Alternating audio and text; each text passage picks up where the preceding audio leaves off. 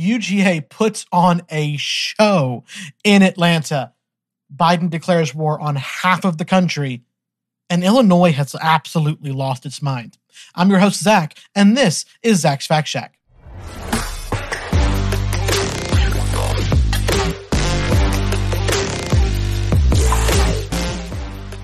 Hello and welcome back to Zach's Fact Shack on this amazing Labor Day weekend that I am recording. Today is actually Labor Day. You will get this tomorrow on Tuesday, but I'm going to go ahead and get this done for you today. It's going to be probably a shorter episode just because, hey, I want to celebrate Labor Day as well, and I'm not going to sit here in the studio this whole time on my own. It's just no fun. I think you'll understand. And, I apologize if it's not as much as you want to hear, but, we're going to cover a few things that I'm interested in, things that have gone on over the weekend that I'm extremely happy about. And I said extremely. I meant it. That's what I said, because I am. We're also going to talk about a few things that I am extremely nervous about, worried about. We're going to cover those things as well. But before we get going, don't forget to let your friends and family know about this podcast and the things that we're covering. I told you a long time ago that we cover a multitude of things, including politics and sports. And today we're going to talk about some sports, particularly a team that I absolutely love, the Georgia Bulldogs. If you can't tell behind me, I hope that was not, a complete surprise to you that I absolutely love them. Now, on YouTube, make sure you like, subscribe, and comment. Ring that little notification bell so you don't miss a single episode. We come out on Tuesday and Friday. You'll get your new episodes every week on those days. And then, of course, if you want to listen to just audio, I know a lot of people listen to the podcast while they're driving. Totally fine. That's what I do with other podcasts that I listen to. I listen to their audio version while I'm driving as well. It's the best place to be able to do it. And if that's the case, go ahead and make sure you subscribe to the podcast on your favorite podcast player, whether that's Amazon, Spotify, Apple, Stitcher, whatever you want to do, you'll be able to find it there. And you can go to ZachsFactShack.com to be able to find all of the links to everywhere we are, that you'll be able to get them there. You'll be able to send that to your friends and family. Again, that's ZachsFactShack.com. Make sure you let them know where you found us. Now, before we go any further, I have to acknowledge that I am absolutely excited about what I saw over the weekend. So, what happened? All right. As I'm playing this montage beside me, you'll be able to see some clips of the things that took place whenever people went to this game between number 3 Georgia and number 11 Oregon. We are waiting for the new rankings to come out on Tuesday, but currently that's what they went and played each other as. It was a top 15 matchup on a neutral site in Atlanta, 70 miles from Athens and 2,500 miles from Oregon. Not even close to a neutral site, but that's where they agreed to play for the Chick-fil-A kickoff bowl that happens every year. That's where they were at. Now, I want you to know that there were plenty of people who were picking Georgia to win in a blowout, but not what ended up actually happening. You see, we were looking for Georgia to come in and kind of figure things out slowly, kind of work their way around what was going on. A lot of new pieces they had to kind of put in place and figure things out with. And let me tell you what, that is not what happened at all with the Georgia Bulldogs. Kirby Smart had them dialed up perfectly to start the game. It was amazing. Now, before you think that I am a homer, I will have you know that some good friends of mine who were absolutely Georgia haters, they are dyed-in-the-wool Tech fans, Florida fans, Bama fans, all of them acknowledged what they saw on Saturday afternoon's game, and they were all just as floored as I was. One of them even said that they are playing close to a perfect game. And I would agree. Whenever you go 7 drives with 7 touchdowns in a row, not one field goal attempt, not one punt attempt in those 7 drives. You got the ball, and on all 7 drives, you scored a touchdown. And then only in the fourth quarter, when the game is over, the game cannot be lost at this point, and you have all the 4th and 5th string players in, only at that point did you end up punting And then when the punter punted, let me look. I have these stats. I was mind blown. Georgia got used to having a player called Jake Camarda for I think it was 2, maybe 3 years that we had him. And man, the punt, his punts were incredible. He averaged like 48 yards per punt, and it was just nuts. How in the world did you do that? And everybody knows that whenever you get a new punter in, you don't know what you're going to get. When you get a new kicker in, you don't know what you're going to get. It's kind of a head game for a lot of the kickers and punters in the world. And you're just not sure what you're going to get. It could be great. It could be bad. We had no idea. But the one punt that our new punter, Thorson, was able to deliver on Saturday ended up being a 53-yard punt. He absolutely flipped the field, put them on the other end of the field, and it was just ridiculous. I was in love with our new punter from the start. It was amazing. But that's not all that took place. Let's talk about this game. People are concerned that Oregon just isn't going to be good, right? They're under a first-year head coach with former Georgia defensive coordinator Dan Lanning. He went and took the job the day after the national championship victory by Georgia. He was in Oregon accepting the job as head coach there, meeting the press, doing the whole thing there, and good for him. Absolutely love that he's getting the recognition that he deserves for the work that he put in at Georgia. He's a great coach. Love him to death. Can't wait to see him succeed there in recruiting and championships, the whole 9 yards. Everything is going to be awesome for him, just not yet. Because, again, he's a first-year head coach, right? This is the first time he has ever coached a team on his own, right? He has been a coordinator, but never a head coach. And there's a difference there that Kirby had to figure out, right? His first year, Kirby Smart's first year at Georgia, he took a 10-win team and succeeded all the way up to being an 8-5 team. He absolutely underperformed for the amount of talent that was on that team. And everyone was scared to death that it was going to be bad because they kept saying no one has ever taken over a team and performed worse than the previous year and the previous coach and succeeded. And what did Kirby Smart do? The second year, he went to the national title and off of a busted coverage play, lost. He was literally one play away from winning his first national title in his second year. Dan Lanning is okay right now, guys. Don't get mad at him. It's okay. He simply ran into a juggernaut called Georgia. That's hard for anybody. The best coach in the world lost to Georgia last year. Don't be upset if you lose too. It's okay. Now, before anybody's like, oh, you're mighty puffed up, I'm not talking like that. What I'm saying is that the best coach in the world can lose and can lose to Georgia.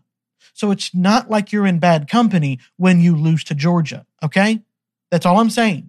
Now, when you look at what happened in this game, one of the things that Georgia fans have gotten used to over the years is simply this.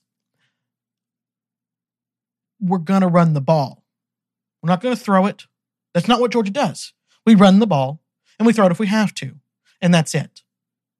We never push the offense. We just march down the field. We impose our will on you, and you will like it. That has been Kirby's MO in the offense since day one. We have been that way. Last year was the closest I've seen our offense to not being that way. But in this one game, and anything can change, right?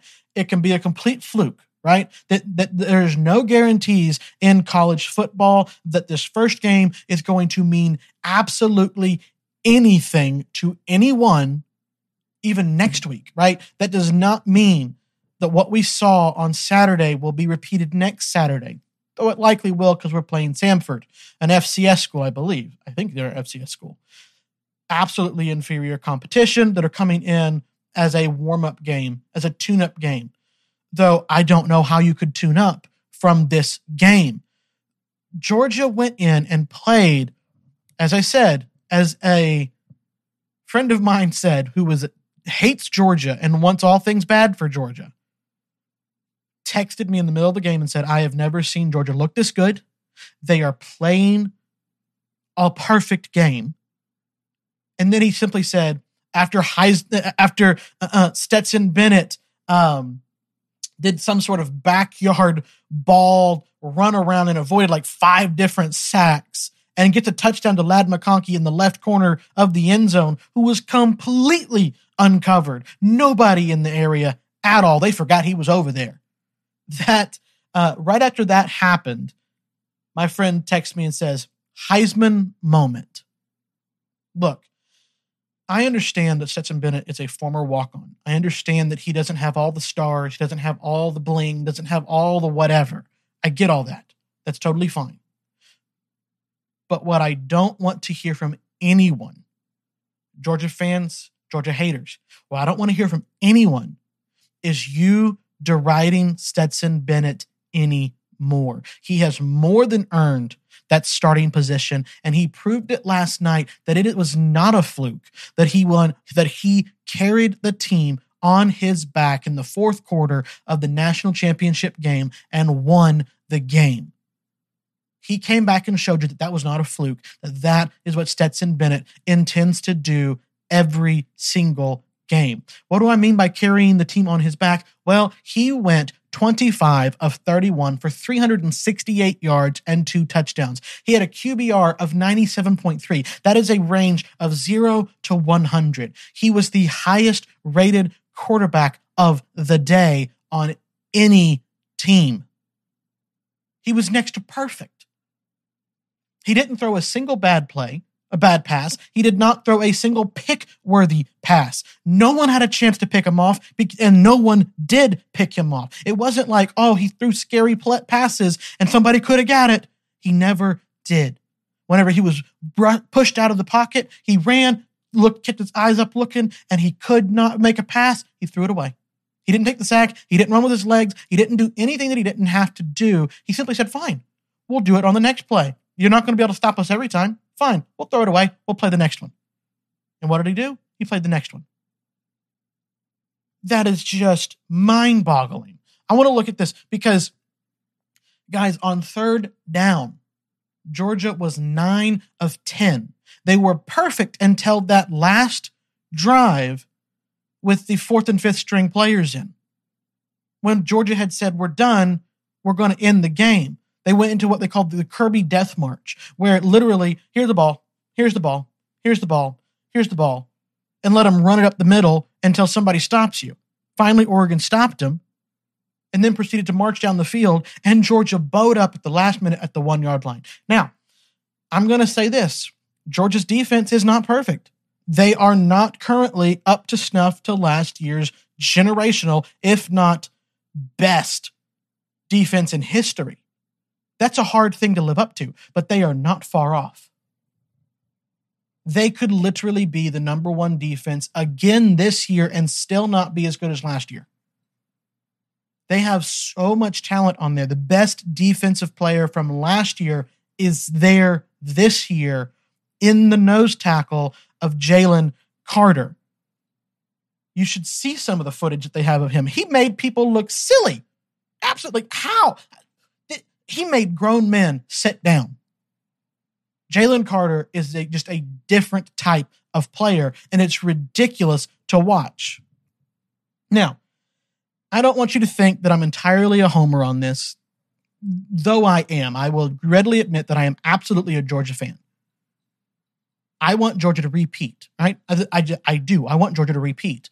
And that's what I think could happen with this team, because you do not have what Georgia showed yesterday. If they hold that offense throughout the year, that level of discipline, that level of execution, that level of thinking and decisiveness, that level of decision making, I don't know that there's a team that can stop them. Maybe we could do Alabama, because Alabama is Alabama. Right? You never question Alabama's abilities. You never question Alabama's talent. Like last year was a rebuilding year and they still played in the national championship. That's Alabama, right? My concern with Alabama, and I'm not trying to be mean, I genuinely do question, and we're going to find that out, right? We're going to find these answers out really quickly. Alabama already had the best offensive and defensive players last year. Those guys are back. Still going to be the best offensive and defensive players in the country. That's just the way it is. But they lost the best player they had on the offensive line.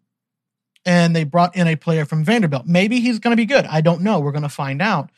But I would question whether that offensive line is going to get stronger or weaker. We'll find out eventually. Again, we have 12 games we have to play before we get to the SEC championship to find out what that is.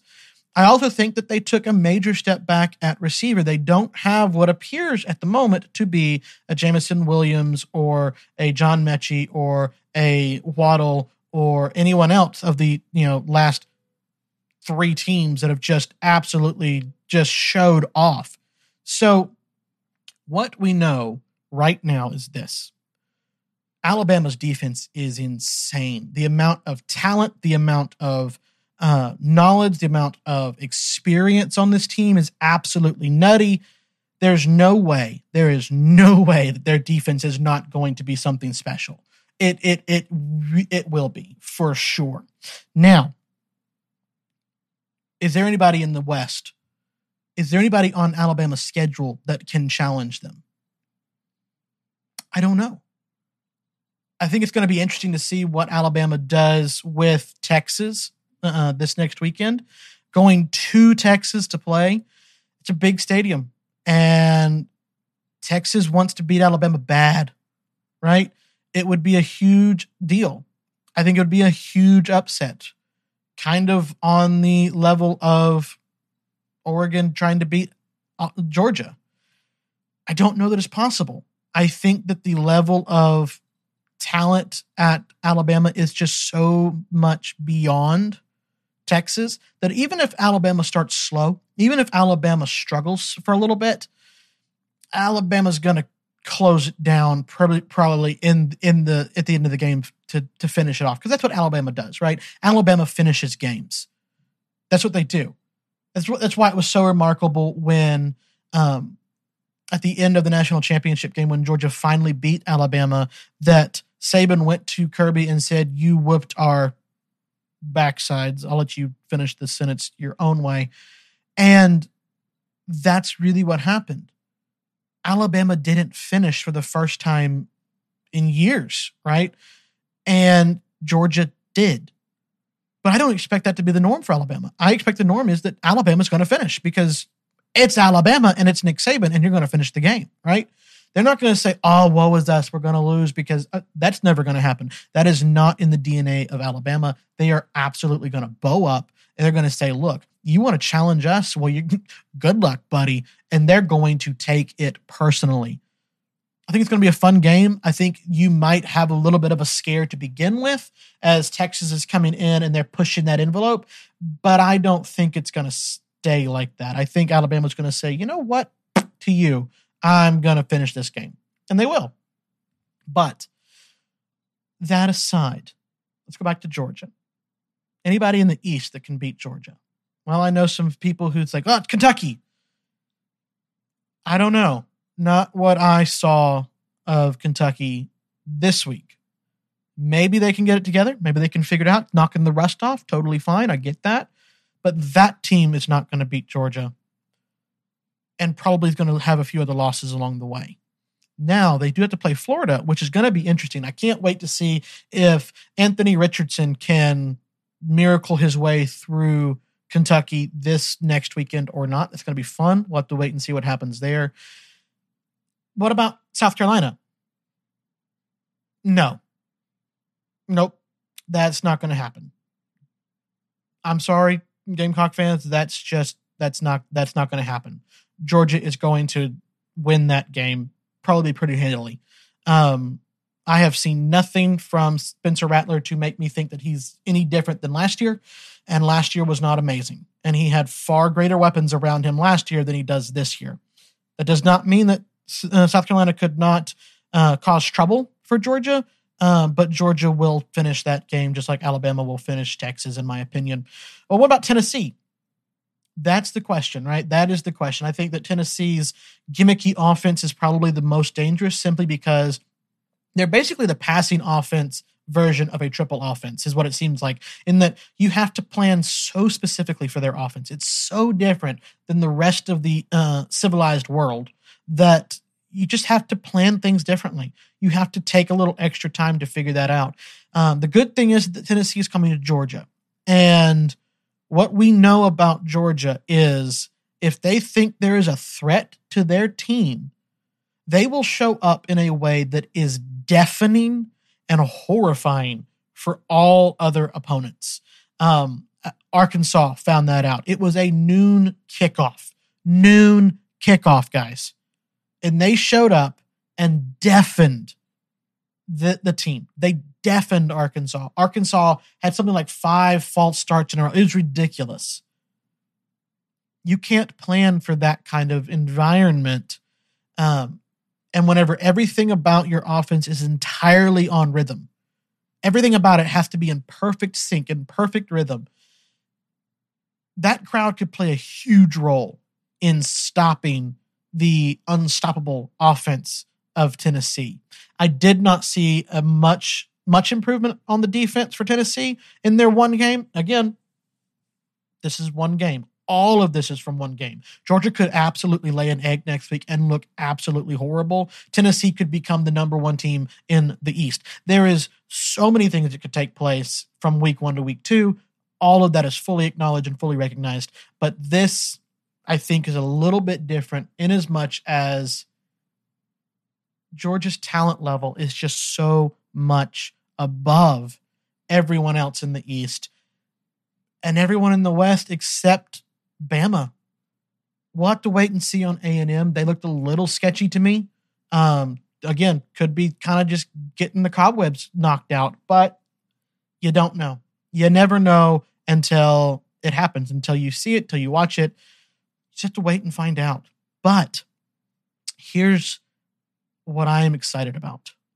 I have never seen as an aggressive offense as Georgia had in this game. In fact, this game ended up having a ridiculous score of 49-3.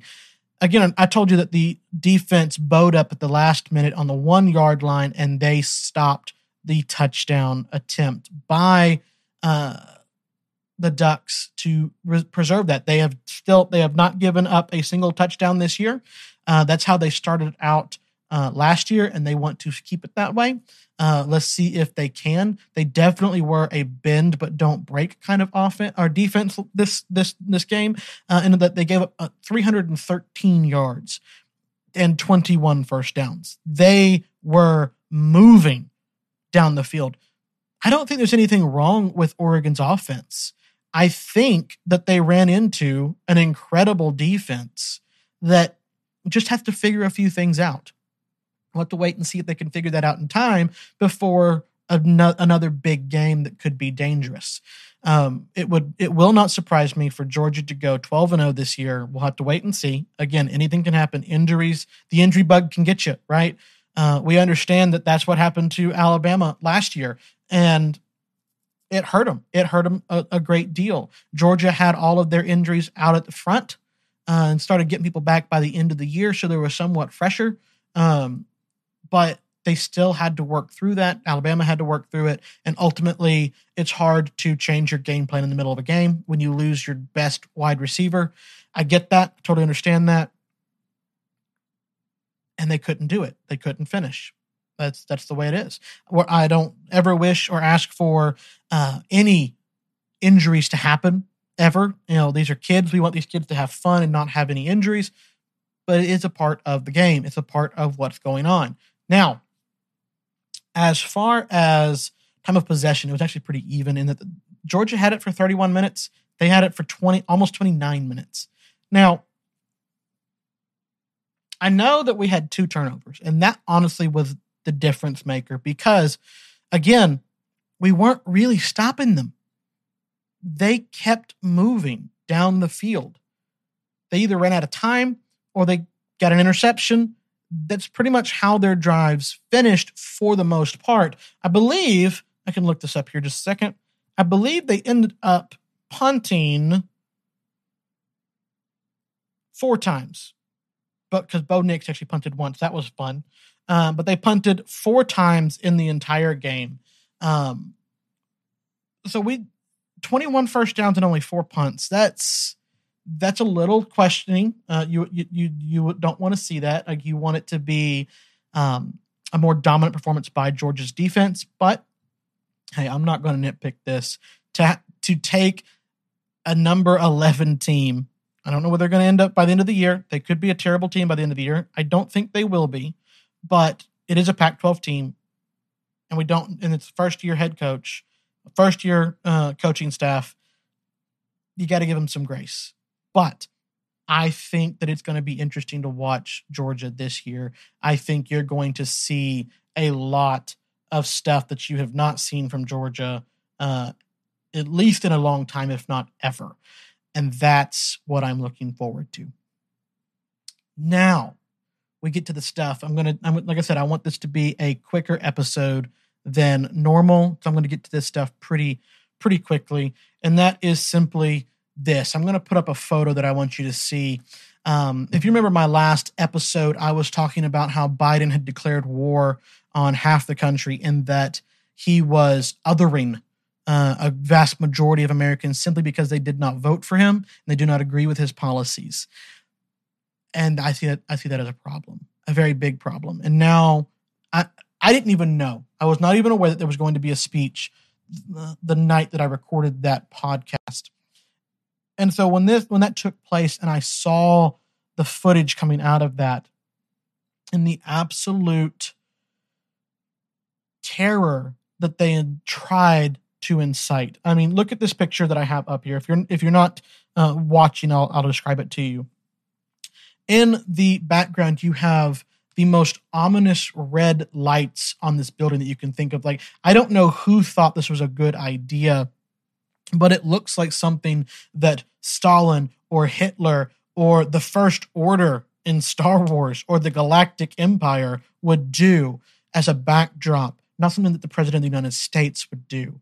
This was clearly a political campaign stop, and yet they put 2 military members, I believe Marines, stationed on either side of Biden at the doors behind him, thus showing that the military is behind him. Now, I'm not claiming that the military is. I'm not claiming anything in any way. I'm simply talking about the imagery of this. What does this imply? And it implies that the military is behind him. The military might of the United States is with Biden. Whatever Biden says, they will do. It is absolutely an intimidation tactic for sure. Then you have above him the pale, sickly light coming out of the top of the building, and it's kind of a big brother eyeball feeling kind of thing. Like he's like, I'm always watching you. And this is a sanctioned photo from the event. This is not photoshopped. This is not edited. This is the photo. And then in the foreground, you have President Biden screaming with his fists in the air, screaming at America, lecturing us for not voting for him, for not agreeing with him on everything. Here's the thing. I understand that you might think that the people who disagree with you are bad people, but honestly, most of them aren't. Most of them are not bad people. Just like most people that are liberal, to kind of lean more to the left, they're not bad people. I disagree with them on almost everything politically, but they're not bad people. They simply see the world in a different way. And that's fine.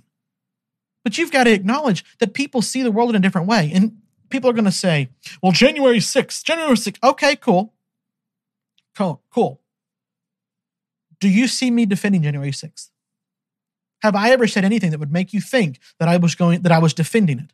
You have not, because I haven't and I won't. I will tell you this. There were 2 sides to that day.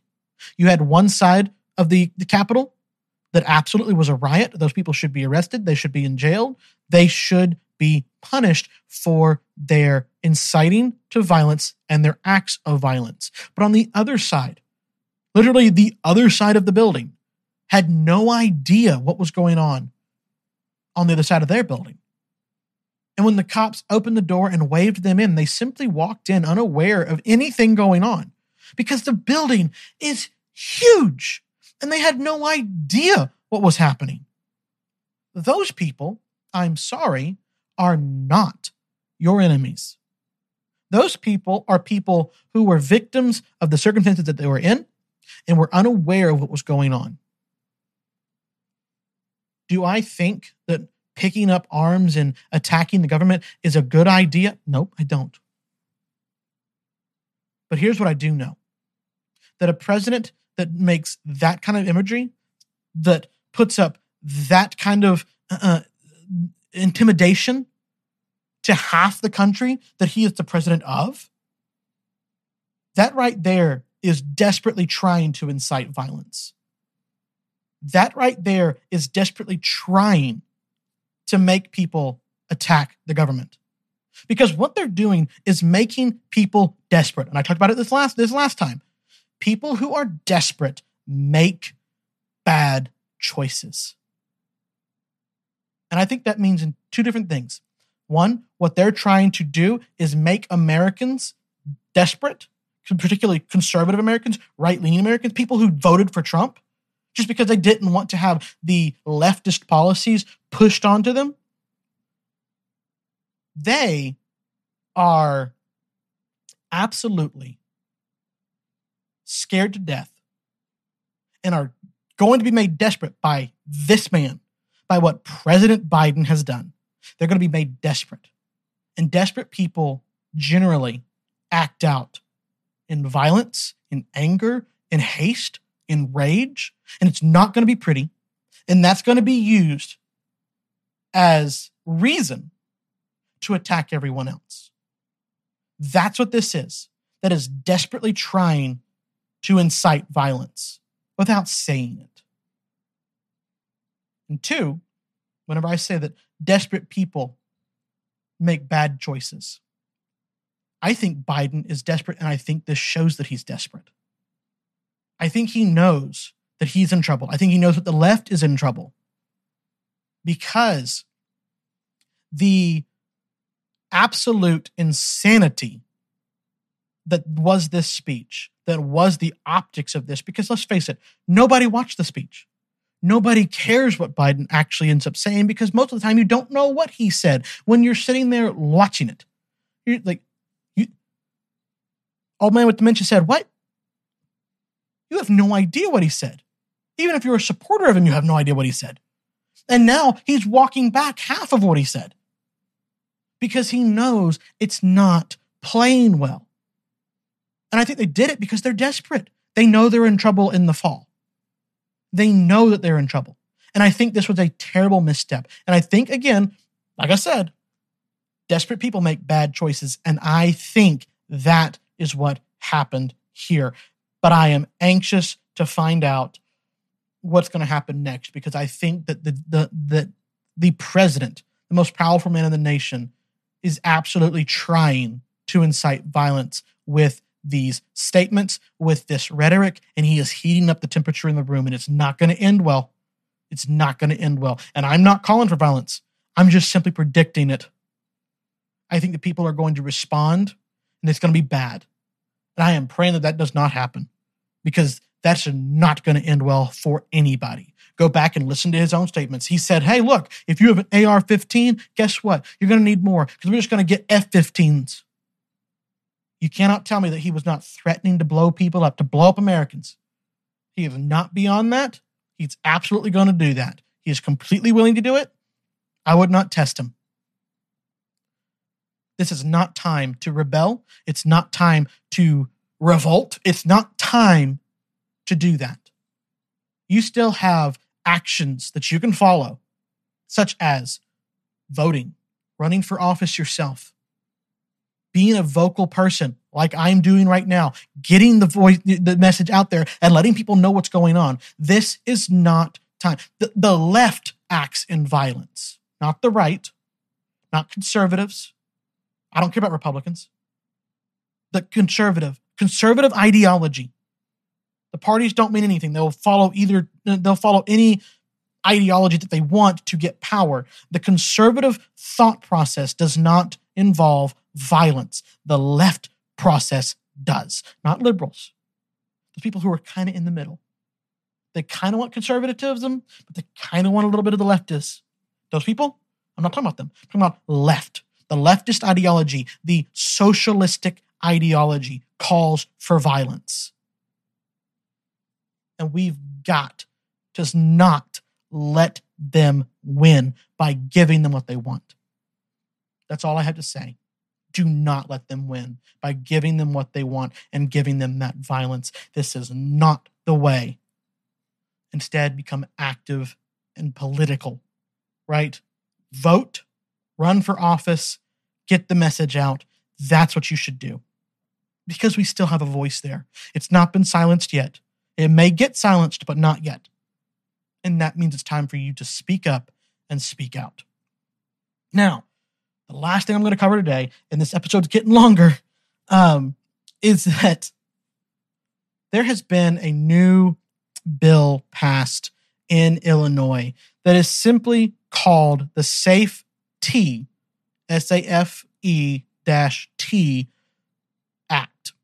And what it is it eliminates cash bail, but it has a lot of law enforcement concerns. So this is ABC7, which I believe is out of Chicago. Do not quote me. I'm not sure on that. But they simply state this. Let me read to you their article. A controversial criminal justice reform law is back in the spotlight as a suburban sheriff and prosecutor are raising concerns about its impact. The law that will eliminate cash bail as of January 1st, 2023, and also restrict who can be arrested. The reforms under the Safety Act that eliminate cash bail will open the doors to freedom for many people currently locked up who can't make bail. But Grundy County Sheriff Ken Briley is raising concerns about the law because the law will ban arrest for people accused of certain misdemeanors. He cited trespassing as an example. Quote, "Today I can arrest him if you sign a complaint for trespassing," Briley said. "January 1st, I'm not going to be able to do that. The law says I have to write him a ticket and leave." That is dangerous because there are people that the only way you can get them arrested is because they are trespassing. Think of a stalker, right? Think of a peeping Tom, right? A lot of the times, the only way you can get them arrested is on trespassing. That's not possible anymore.